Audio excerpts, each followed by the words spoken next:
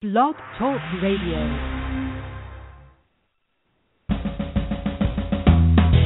Welcome to Lykken on Lending, a weekly mortgage market update providing up-to-the-minute information on interest rates, loan programs, and hot industry news relating to the mortgage industry.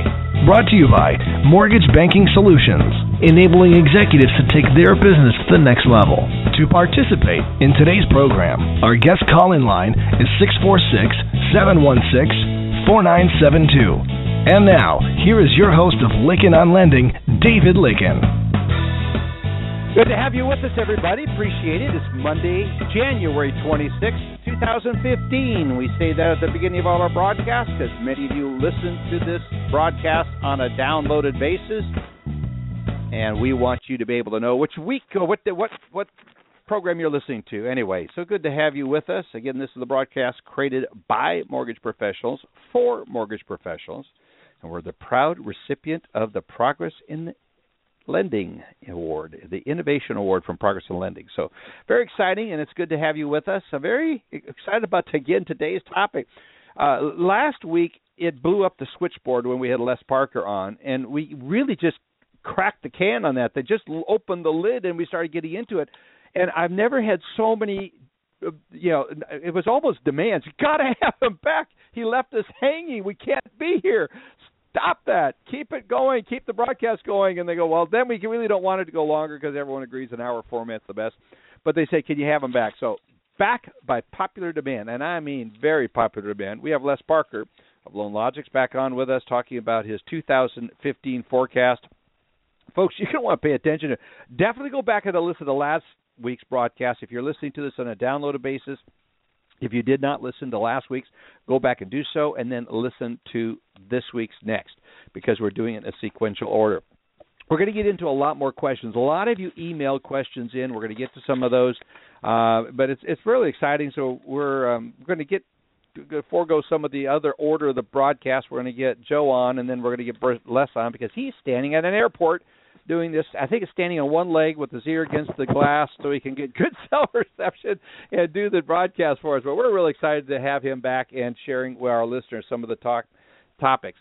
Hey, but special thank you goes out to our sponsors, United Guaranty. Waiting for some new updates from United Guaranty on their advertising.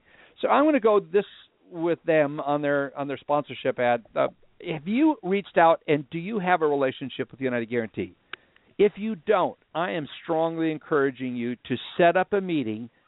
That's your homework from your host of this broadcast. Set up a meeting to meet with your United Guaranty representative. You can go to their website at ugcorp.com, and you will see there a list of all of their representatives that are representing your area. Folks, take the time to invest and get to know these folks. They've got so many services and some really innovative products, and we're so proud to have them as a sponsor, but not just because they help make this financially possible for us to do this broadcast, but more importantly because of the partnership they can be for you, the partner they can be for you, to you, in the lending process. Very innovative, one of the top companies in the nation, one of the more secure, and I encourage you to reach out to them. So check their website out at ugcorp.com. Again, you will be glad you did when you learn about some of the programs. I recommended that to a client, and they go, Dave, we got all the MI relationships. And they called me and go, Lykken, we are so glad you really pushed us to set up an appointment with our UG rep because it made such a huge difference. So we're excited to have the partnership with them through the radio broadcast and them as a sponsor. Also, a special thank you goes out to Velma.com. The folks at Velma, which stands for Virtual Electronic Marketing Assistant, they do an outstanding job of notifying you about the broadcast, and there's different ways to use this. We have some clients that we have that use Velma. In fact, that's how we met some of them.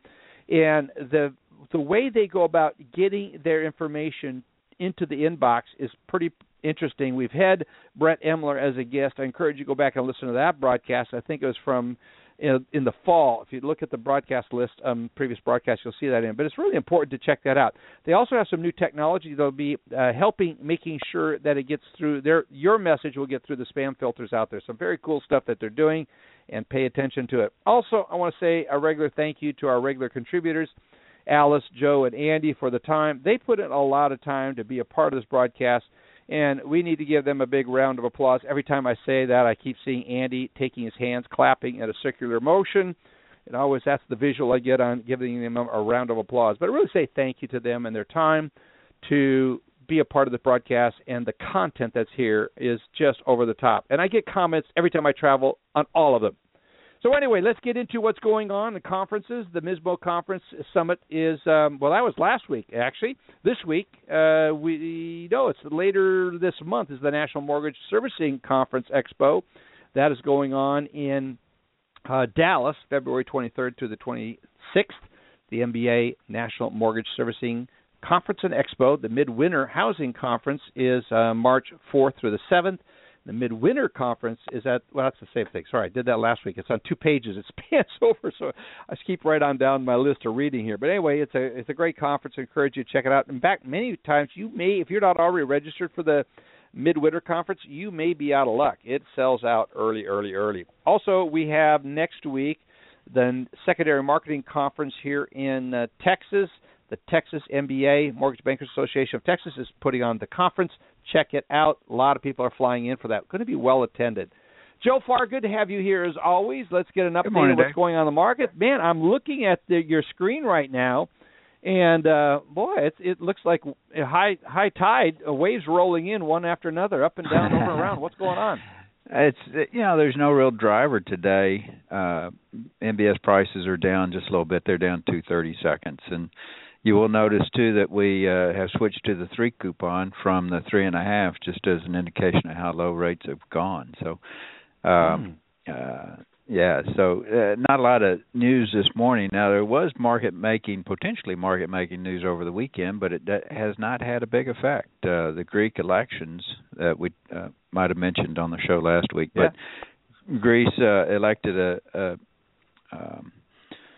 a new prime minister who leans very heavily to the left, and the prime minister and that new ruling party are expected to challenge the lenders on the bailout loans as to their requirements for austerity and other things that go along with the bailout loans, and it could cause a little turmoil in the European Union. It's something to keep your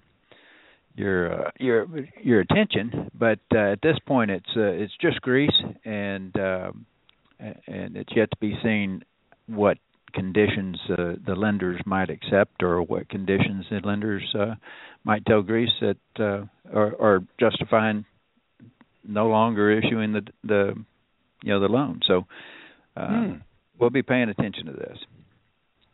Yeah, no kidding.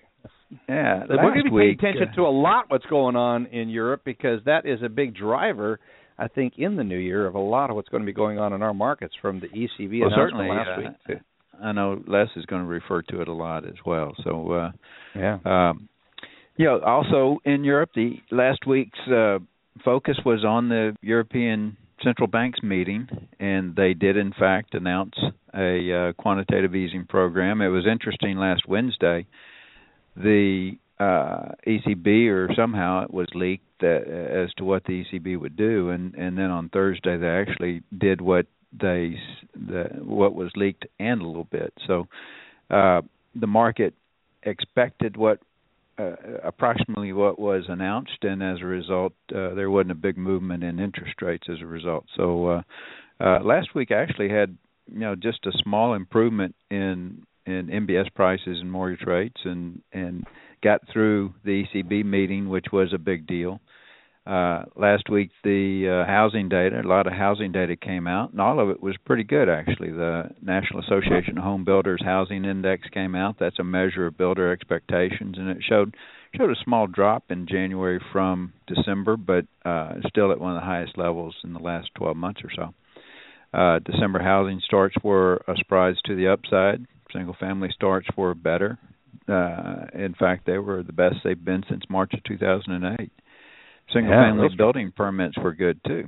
So, and existing home sales, they improved in December and are at a relatively, not the best levels of the year, but at a pretty good level. And so we're heading into 2015 with some momentum in the housing market, and certainly with interest rates at the lowest level they've been, actually, going back to May of 13.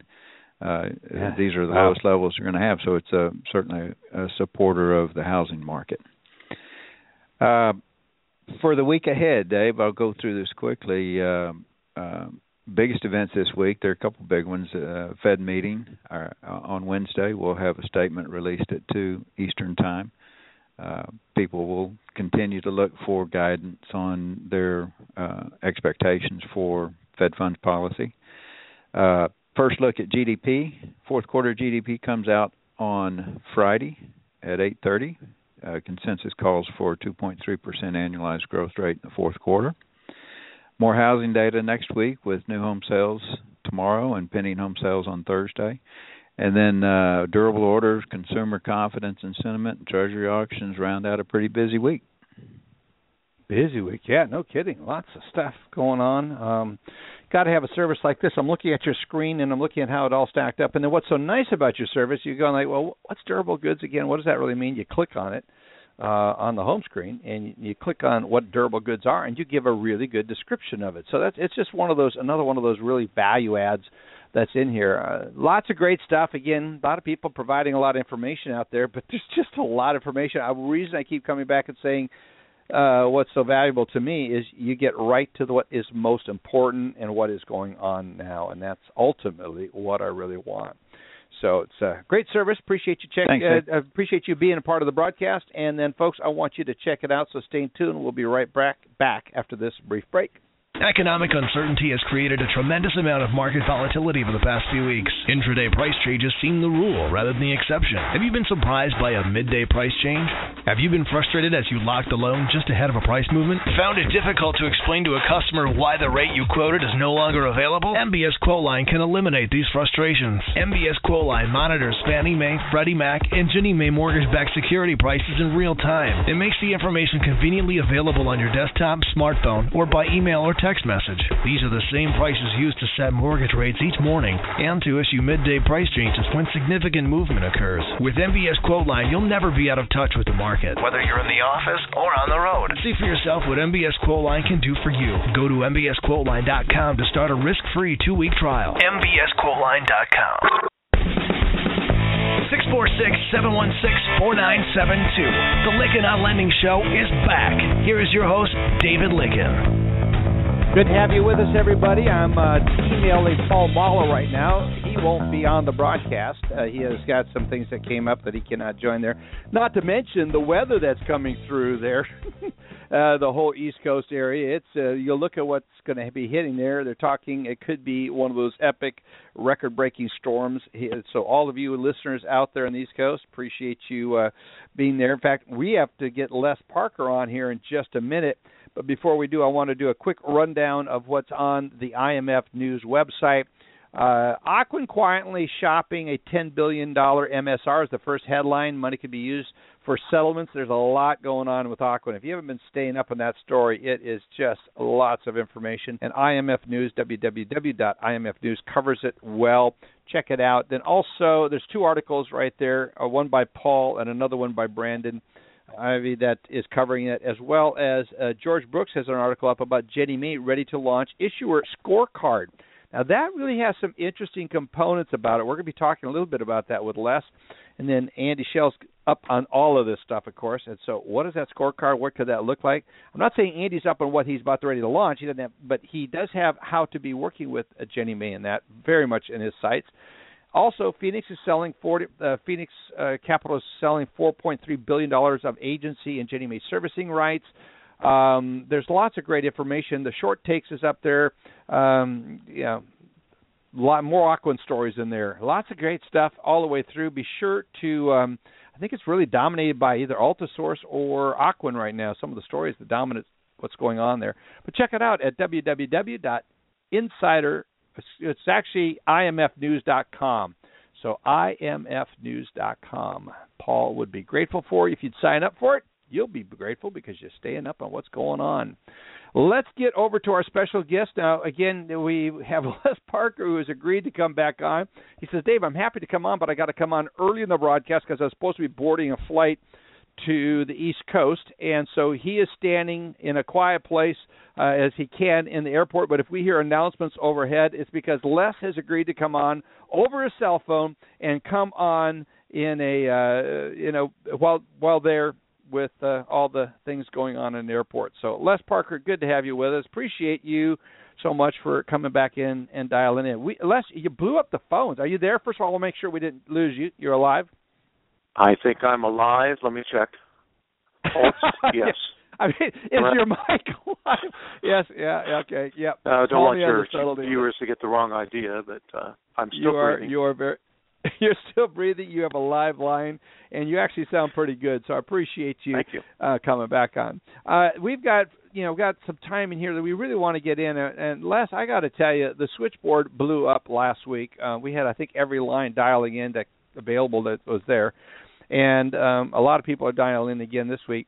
What I'm really interested in is for us to go through that. But I want to establish some credibility.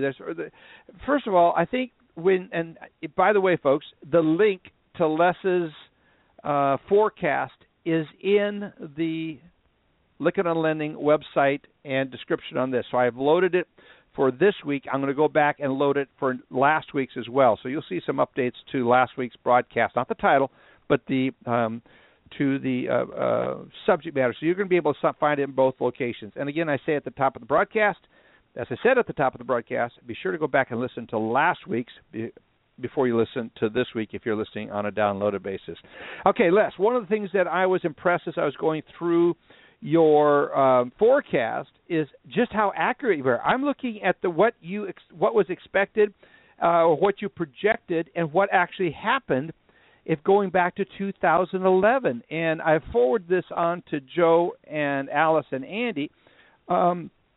It's really quite astounding when you look at what you projected and where it came in. So if history gives us credibility, and especially if we're doing projections, you've got a whole lot of credibility based on this.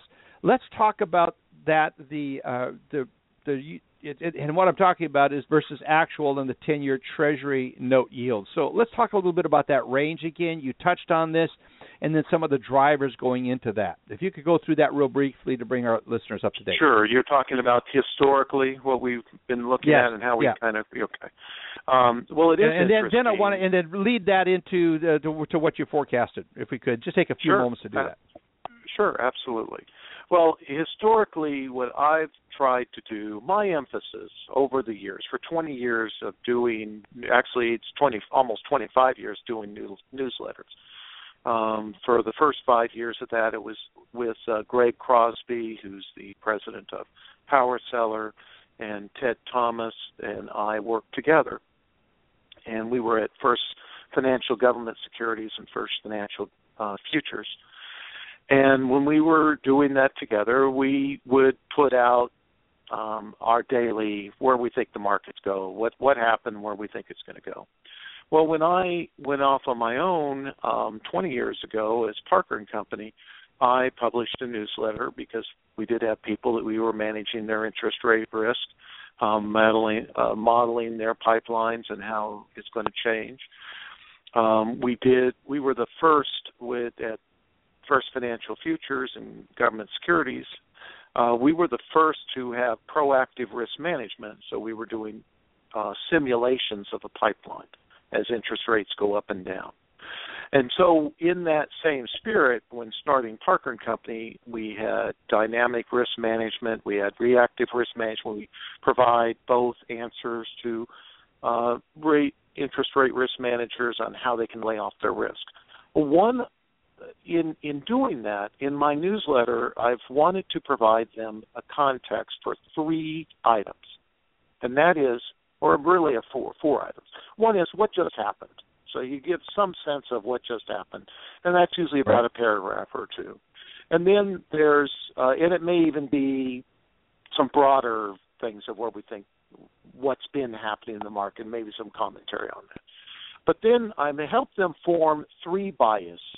A bias on the direction of interest rates, a bias on volatility, and a bias on yield spreads. Those are the 3 decisions that every risk manager anyone doing secondary marketing is making every day. Some do not make it consciously, but they are making that decision based on the way they structure their pipeline. So it's in that context, and what I'm trying to provide for interest rate managers to make decisions, that I came up with for now it's been almost 23 years an annual forecast. I wanted to give them the range, the expected range that rates should be, and what that direction should be during the year.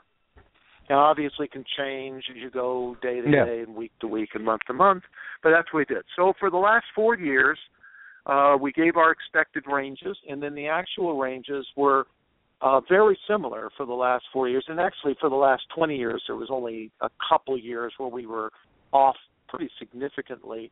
One particular one was 1994, when the direction, I thought we would have a continuation of the bull market. It turned out to be a major bear market that year. But we did change. As the market changed, we changed and then we gave them different objectives. So last year, let's just talk about 2014. Yeah, let's just talk about last year and then go into that. Yeah. I did not expect us to go above 3.2 at the beginning of the year. It was 3.04 on the 10-year. I gave it a little bit of wiggle room that because early in the year it looked like it might go a little higher.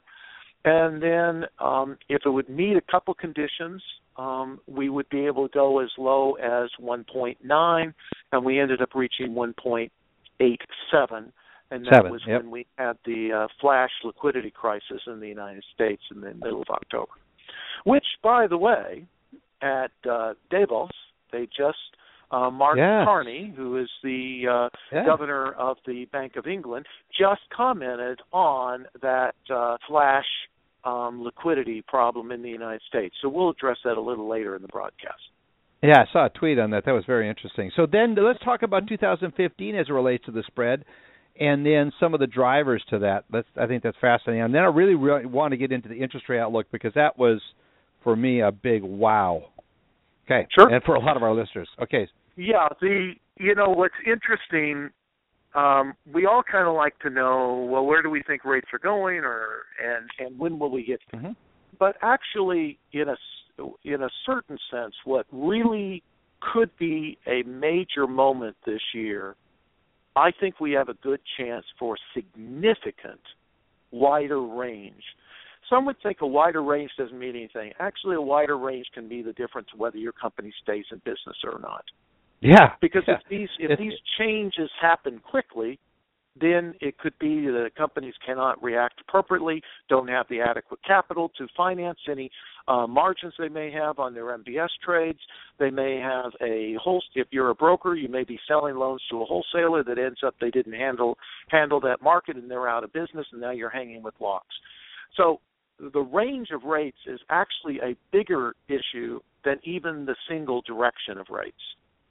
Can I put a bookmark in there? Andy Schell, you're listening to this. One of our listeners just texted me, says, could someone, maybe Profit Doctor, explain what the heck he just said? So after he's gone, we'll leave it sit there for right now, but I understand what you're saying, but some people are going to want some interpretation. So Profit Doctor, make a note. I know you know what he's talking about there. So let's keep on going.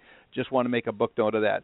The volatility, the wider the range, the greater the volatility, and you can get whipsawed in that thing. And it's that kind of volatility range has huge dollar consequences to a balance sheet, and that's what you're talking about, putting companies out of business. And it's so important that those that are managing the interest rate risk are cognizant of it, and those that are managing the financial aspects of a business maintain liquidity to be able to meet those events, or otherwise it's you get a margin call and you're out. Over and out. Yeah, that's right. That's correct. You sum that Andy up can well. go into that later. Yeah, so for the 2015 forecast, I'm looking at 2.9 for the high rate and 1.35 for the low rate. That's actually a very calm, expected, normal volatility that we've been seeing now for years. Don't think that's going to happen. I think we're going to hit the outside edges this year.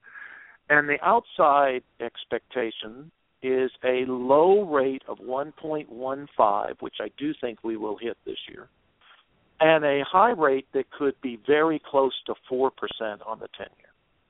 Wow. Now, last year, that's what people were looking for, was 4%.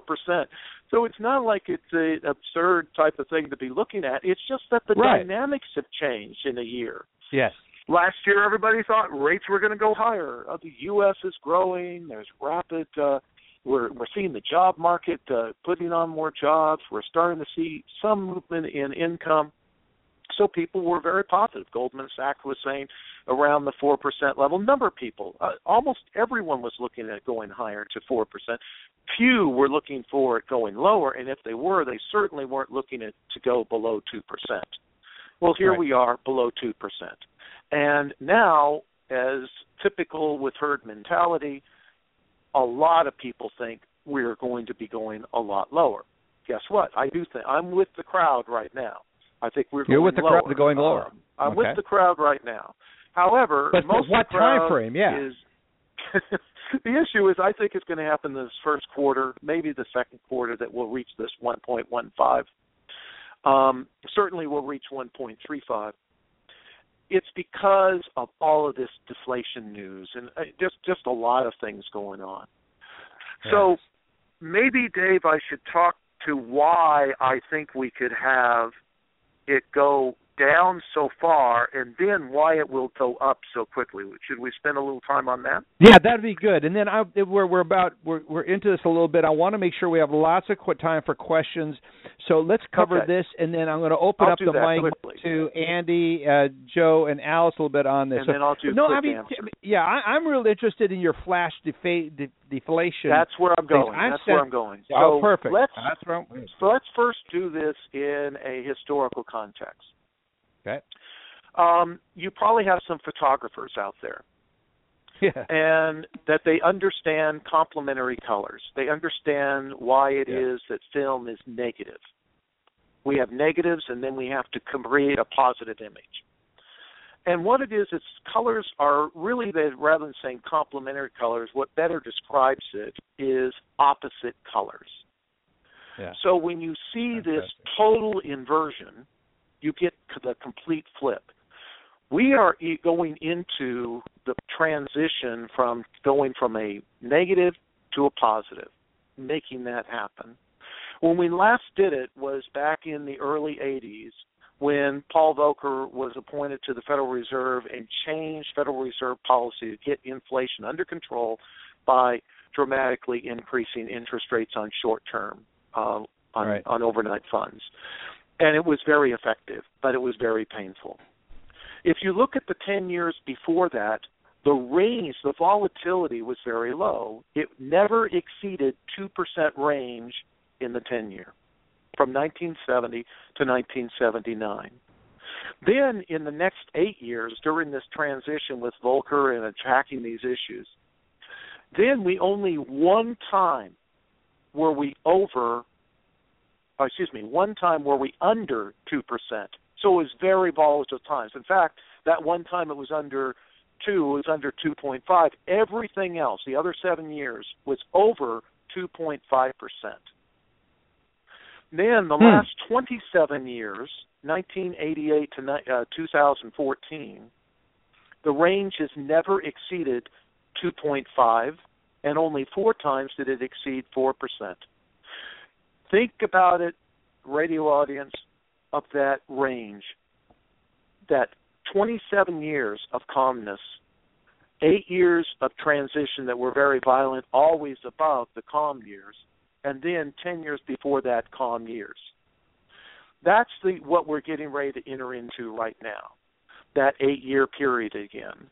And that 8-year period, I believe, will not be 8 years because the world is not the same as the 80s. We have internet. We have information that gets digested very rapidly. We have tremendous growth in explosion in data and the way to analyze that data. A lot of people hear about big data analysis. That's the time period where so it is now the opposite. It is opposite colors. It is the negatives of that time period that's what we're getting ready to go into. We need to be thinking about it that way. I don't believe it's all going to be fulfilled in 2015. It's probably going to be part of 2016, and the total period will probably be about a 3-year period. I don't think it will be 4, but and that means it's going to be violent times. So we're going to see ranges over 2% and probably over 2.5% in the 10-year for these next few years. That's troublesome. That's a more difficult market to manage. So that's the context. Yep. That's the context. So and in Europe, one last question in color. Joe said you're going to give us some insights as you had last week. I want to go into it. Europe's going to be a huge driver of all this. And then after we're done with this comment to that, then I'm going to go to Joe, then to Andy, and then to Alice. So if you could. Sure. The reason it's going to be a driver is because of deflation. People have felt that was a dirty word, that if you used it the early part of last year, people thought you were crazy about talking about deflation. You're only supposed to use the word disinflation. Well, we're now getting deflationary numbers certainly in Japan and in Europe. I believe we're going to see, we're certainly seeing declining prices in certain elements and areas in China. There's going to be England now is saying that their inflation is going to be much lower than what they were originally talking about. In the United States, we're looking at slower deflation. We actually had one print of negative numbers, but that's a single print, and we don't really count it in our CPI until we see a couple numbers. So deflation is the issue. Declining prices, pricing power is the big issue, and it's not just in Europe. It is a global event.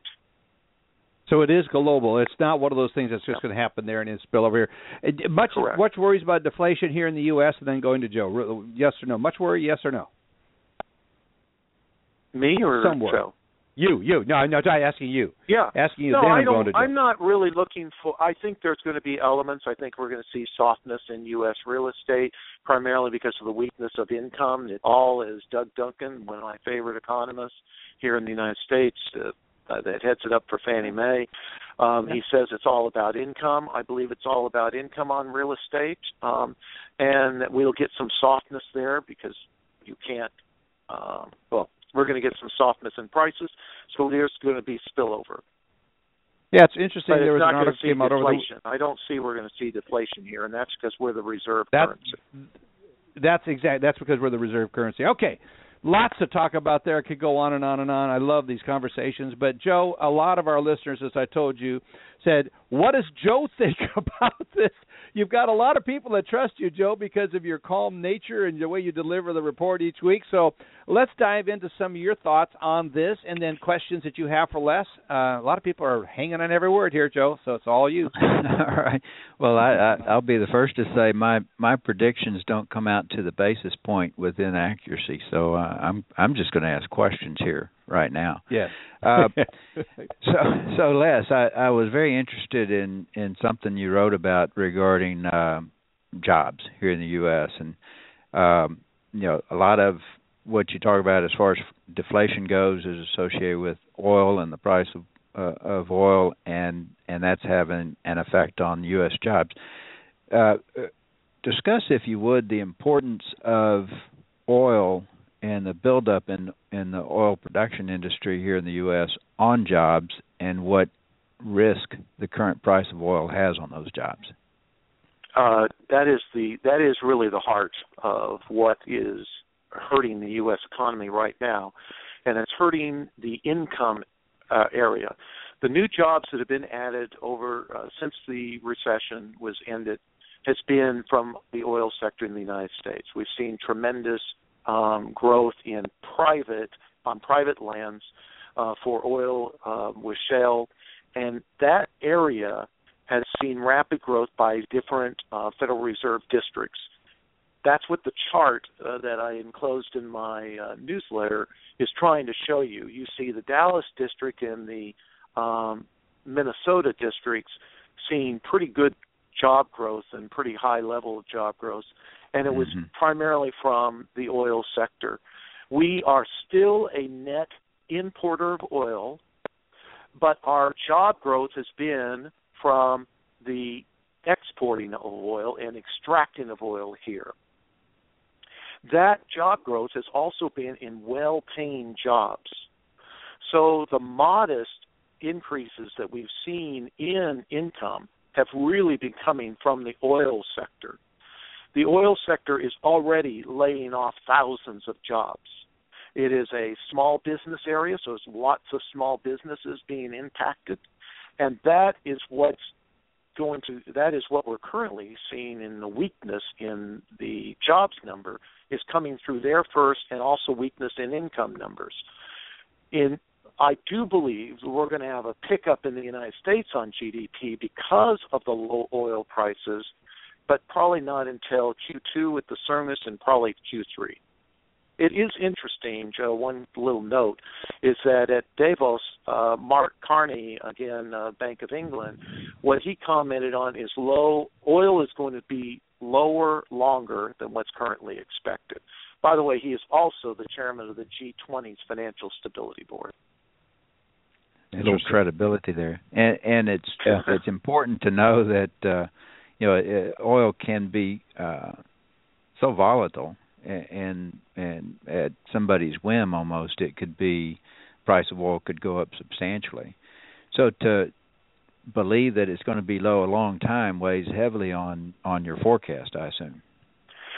It does somewhat, and you are, Joe. You and I have been around this game a little while, and it is absolutely true that oil is volatile. And right now, if you would see oil spike up to $70, which would be a huge move, that still, in the grand scheme of things of what has happened, would not be as until we close. I think it's above $72. You don't change the secular bullish or bearish aspect of this market. If you close, I think it was $58. I can't remember now. I'd have to go back and check. But if you close above a certain level in the 50s, then we're going to get into a bull market in oil, but not changing this fundamental bear market that oil's in. Mm-hmm. So yes, it weighs heavily. It also weighs on, Joe, let me add this. Oil and copper are what everyone in this audience should be watching. When oil starts to move, see if it's confirmed with movement in copper. If copper prices start going up, that, along with oil, and they're both trending hard, then you are going to see U.S. interest rates increasing. Because that's going to be showing us that there's going to be an increase in economic activity. That's why you see most of these commodities, industrial commodities, are down, and they're down hard. And I don't see them coming up until we get some economic activity. China is slowing down. India is slowing down relative to what their growth rates were. And so this oil is unlikely to have a huge demand in it. There could be other issues, or could be crisis in Saudi Arabia that goes beyond the current transition, but those are externals. I'm kind of looking at it in the current state of affairs. Oil and copper, Joe, I would have never thought to be paying attention to those two as it relates to direction of interest rates. That's very interesting. We're going to have Joe back on, our listeners, to talk about and give his thoughts on everything he's hearing here. I want to run over to the Profit Doctor real quickly and then off to Alice before we let Les run away here in a little bit. Want to hang him on to for as long as possible. So, Joe, Profit Doctor, Andy Schell, good to have you on this. What's your thoughts? What questions do you have? And then we'll get you an analysis after we have let Joe go. Okay. Well, after we let let's go. Thanks, Les, for being on the show. You and Joe were just talking about the oil. Maybe we'll get the Keystone Pipeline approved, and that would help with oil jobs in the U.S. and bring some construction work to the Midwest. As it relates to your forecast, I'm curious, you were talking about that most secondary marketing people, whether they know it or not, have a rate bias, and that affects the decisions they make during the day. What should a secondary marketing manager do differently based on the volatility you're predicting? Good question. Well, the first, number one is most risk managers are reactive risk managers. That's the methodology they follow. So I believe one element they should add in their risk is look at their pipeline from a proactive viewpoint. That is, look at scenario analysis, look at shocks, and then if you look at those shocks, see where the exposure would put strains on your company's capital. Then try to lay off that in the capital markets. The only way you realistically can do that is with long options. If they don't want to go down that path, then what they need to do is make sure their lock policies are very tight. That is, they're probably not going to allow for locks over weekends. They're probably going to only want to allow locks during active markets. And then as they are getting their locks flowing in, they lay off that risk immediately and avoid some of the holding of locks for 2 or 3 or 4 hours. And sometimes it goes into 2 or 3 days that people will hold parts of their flow. I think you're going to have to be more disciplined in how you manage your lock flow. So you're going to have to tighten up your lock policies. That won't be great. Too popular with some circles. Yeah, it's good. Go ahead. Well, because a lot of mortgage companies use hedge advisors, and they send them hedge advisors data files in the evening. So what ends up happening is that their position only adjusts once a day after the close of business. And so what Les is suggesting is that you need to update your position more frequently than sending your hedge advisor an update once a day. You need to do it, in this case, hourly. And there are some systems that integrate that make it so that you get a live feed of what's happening in your pipeline relative to your position. But this is great insight, Les. Good job. Thank you. One more quick question, and then I'll shoot it over to Alice. We're talking a lot about economic theory and forecasting and spreads and all this stuff. How does this affect the originator? We got a lot of loan originators listening to the call. Why should they care? How does this affect them? How do they use this when they go talk to their realtor this afternoon? Well, that's a good question. Number one is I have the privilege to hear some of the chatter that goes on internally in certain large correspondent investors of how they talk to their loan officers and how they talk to their correspondent lenders. And what I am always find very encouraging is that the secondary marketing managers that are trying to give some color to the LOs try to keep them focused on that these are essentially every day is a good day for locking in the loan to give the consumer a certain amount of certainty. The consumer is not hiring the LO to be a market timer for them. Now, the LO may think that they're hired to be a market timer, but really they're hiring them to give them guidance to get through the process and get it to a closing so they can get the additional funds out of their home if it's for a cash refi, or to get the lower payment if it's just a no cash out refi, or shortening up the term if they're just doing a rate and term and maybe slightly increasing or decreasing the payment. And in case of purchase money, in reality, is it the rate that they're worried about, or is it to really start a new life at that new home? So LOs need to keep that perspective.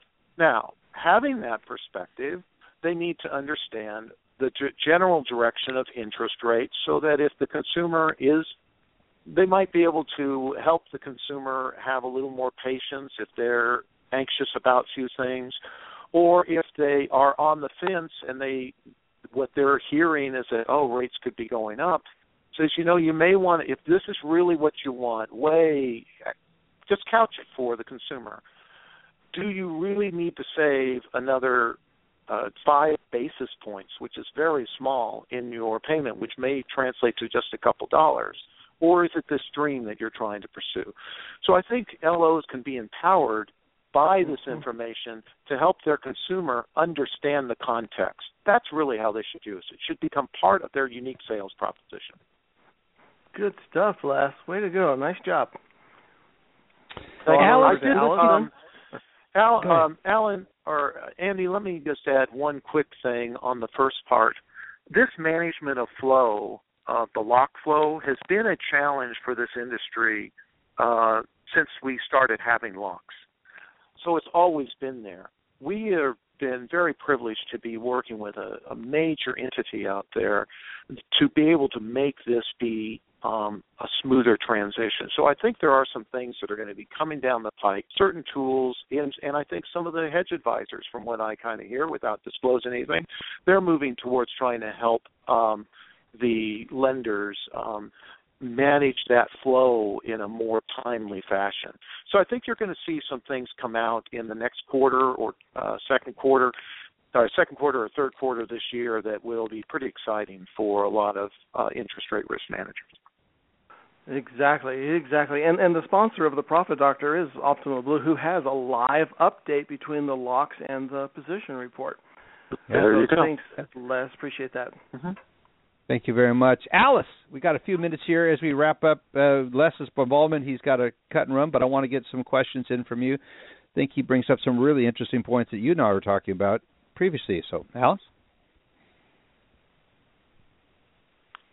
Alice.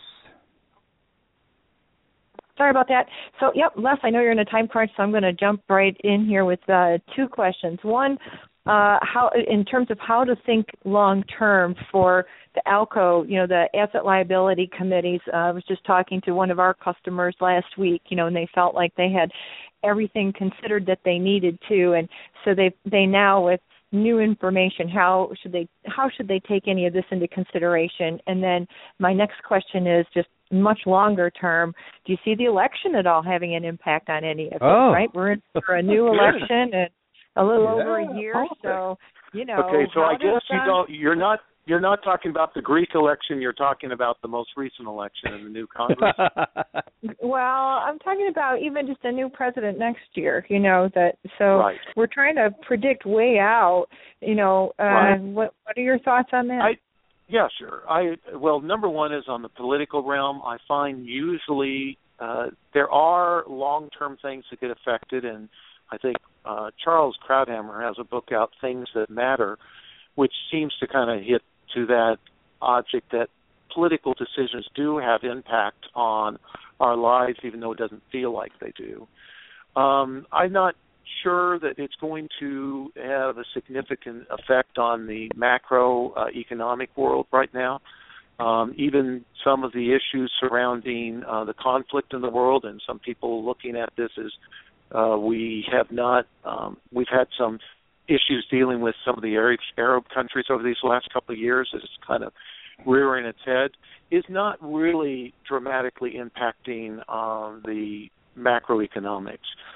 However, that being said, if these conflicts that we have, these violent conflicts that are throughout the world, start spilling over borders, that could have an impact, particularly if you see some things around on either side of where oil is transported out of the Suez Canal or over in the Persian Gulf. That should certainly have impact. I do think that we have unfortunately, we'll have an increase in civil unrest and probably spill into some hotter wars that involve some additional countries beyond what we currently have. That does not really bode well for volatility. But it might actually help in economic growth, which is kind of an ironic thing. In terms of what ALCO committees need to do, I think the number one thing, any group that's overseeing risk, whether it's an ALCO, whether it's a board of directors, whether it's an executive committee, they should not be trying to manage the details. They should be managing the variance. So they need to structure the reports around managing variance. And they also need to be asking the questions of what if. Try to make this really short. I remember talking to a city mortgage trader back when the crisis was just before the crisis was unfolding. And there were some things, it was already happening in the mortgage realm, and I said, when you're doing your what ifs, do you actually consider how that the private market could possibly trade through the guaranteed market. Do you ever look at those types of things? He said, no, we're not allowed to. And I thought that was interesting that some committees that are overlooking things don't want certain scenarios looked at because those scenarios might, if they're now known within the institution and they didn't do something about it, could cause problems. I think if ALCO committees or whoever's overseeing tries to keep a very open mind on these things, to let your risk manager and your analysts look at things that could possibly happen. And that will help them better understand what the possible risk is. But they need to make notes in their minutes that they've looked at these things and they've considered it and they've weighed that the risk didn't require a reaction but would be monitored or something like that. One other thing I wanted to mention is flash deflation versus flash liquidity crisis. Again, coming out of Davos, and the reason I keep mentioning the Bank of England this time, the other day I mentioned the ECB and the Germans and how they influence the ECB heavily, and the national central banks. But I said that you need to be looking at different central banks around the world. And the last one I mentioned was the Bank of England. Well, they were big headliners in Davos. And one of the areas there that is a big concern, I want to leave with kind of this idea, make sure we get it out. The liquidity crisis that we saw in the middle of October in the United States, where we had a huge drop very rapidly that caused us to hit the target that I was looking at, really concerned regulators that there would not be able to be a market reacting fast enough. And here we are in the biggest, deepest market with Treasury. Well, actually, Euro market's deeper, but Euro-dollar market. But still, that's a very liquid market. Where he is concerned, he says, we are practically concerned about an illusion of liquidity that has existed in a number of financial markets. I would say that the illusion of liquidity is gradually being disabused. He said, adding that the so-called new financial system, it has the potential feedback, and we have to be aware of that. He told an elite group at central bankers at the World Economic Forum. That's why we have to also be aware of it. The liquidity problem could be a huge problem. That's probably what's going to drive us down to the 1.15, that there'll be some type of liquidity there. So we'll have a flash. Are you there? Yep, we are. Yep. Okay, we'll have a flash crash. We'll have a flash crash or a flash liquidity crisis.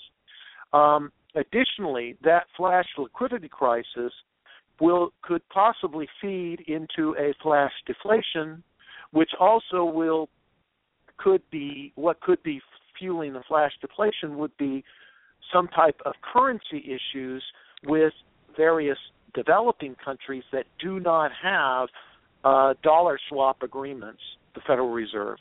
That is going to be a big issue. I know a lot of your audience is probably saying dollar swaps. Yeah, I know. Yeah. It sounds like something out of a fantasy book, but that is probably going to cause a cascading effect that will cause a liquidity crisis, which will drive us down to the 1.1. It will also create panic where people are going to say, oh, no, deflation's so big. Central banks, what are we going to do? And they'll be all wringing their hands. And I believe what's going to happen is that private investors are going to come in big time with big-time money and buy up different real estate, different industries, move into stock markets, and that's what's going to be the beginning of a great healing and cause the rates to drive up dramatically in the second half of this year or early in 2006. Wow. I wanted to get out that's the broader context. Yeah, the broader context, and so this because 2015 is going to be a very interesting year. You went way over the time you said you were going to be able to allow. Thank you. You were supposed to be sitting on your plane. Thank you. I need to get on here. Yeah, so I want to say thank you so much, Les, for being here. A lot of feedback, a lot of questions, and so tune back into the broadcast and listen to some of the feedback afterwards. It'll be good to get your thoughts after that. Got to have you back. Thank you so much. Safe travels, my friend. Thank you. Bye. You bet. Alice, one of the questions that came up that was while Les was talking had to do with ALCO. What the heck is ALCO? So you want to go there real quickly, give that?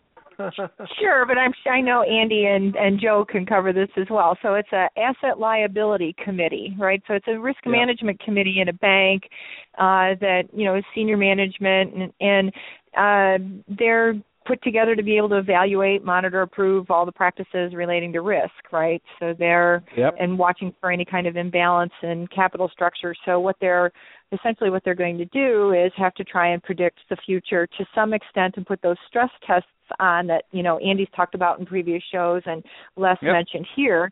And so in that meeting, how far should they go when they hear, some positions are like this, and Andy can probably speak to this a little bit better, so how do the decision that those committees make to say, here's my existing pipeline, here's what we're anticipating is going to be a volatile year, and, what does that possibly have enough impact on my pipeline? When you hear it's going to drop. And actually, I liked Les's comment there about the great healing. So, if we went through the Great Recession, this year's the great year of healing. So, I don't know, Andy, you can probably add much more to that than how I just answered that. No, you did a great job, Alice. Good job. Well, she covered it very well. It's really when you think about a bank, banks have deposits, and those deposits have certain costs and have certain maturities.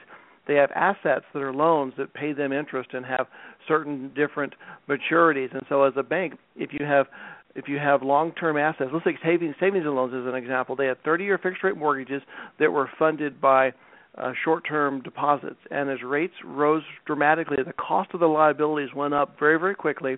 The assets didn't reprice because they were long-term assets, which meant that the bank now was losing money every day.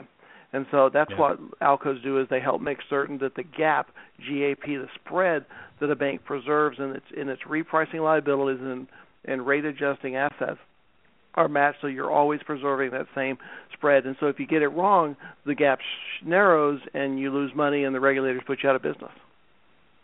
Well, a lot of people are writing and say, you guys only have a little bit of time left. We'd love to hear some feedback on this.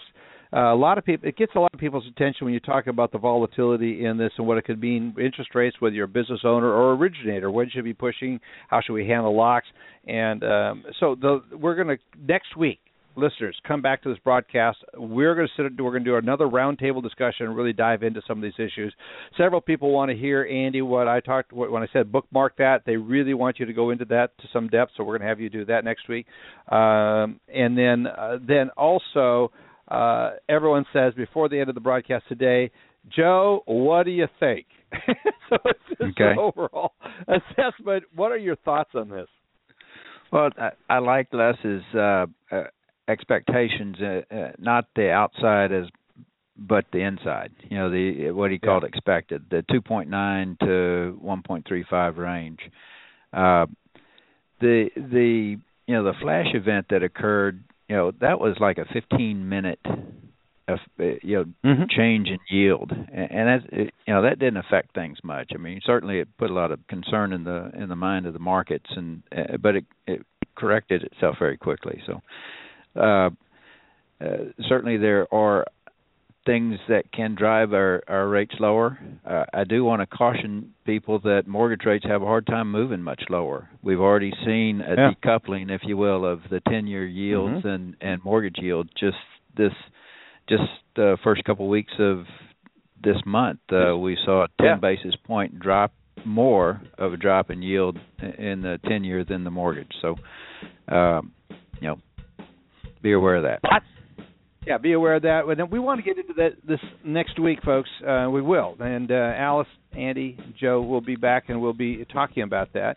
And very excited about taking this further. We appreciate you tuning in and listening to it. Tell others about the broadcast and share this with us.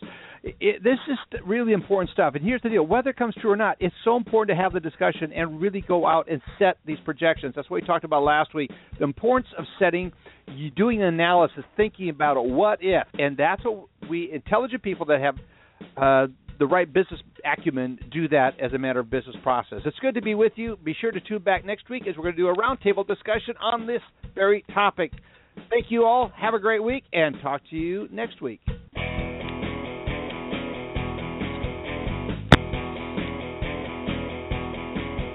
This has been Lykken on Lending, a weekly mortgage market update with your host, David Lykken of Mortgage Banking Solutions, enabling executives to take their business to the next level. Today's guests were Joe Farr from MBS Quoteline, Andy Schell of Mortgage Banking Solutions, and Alice Alvey, President, CMB of Mortgage U. Come by next week, and thank you for listening.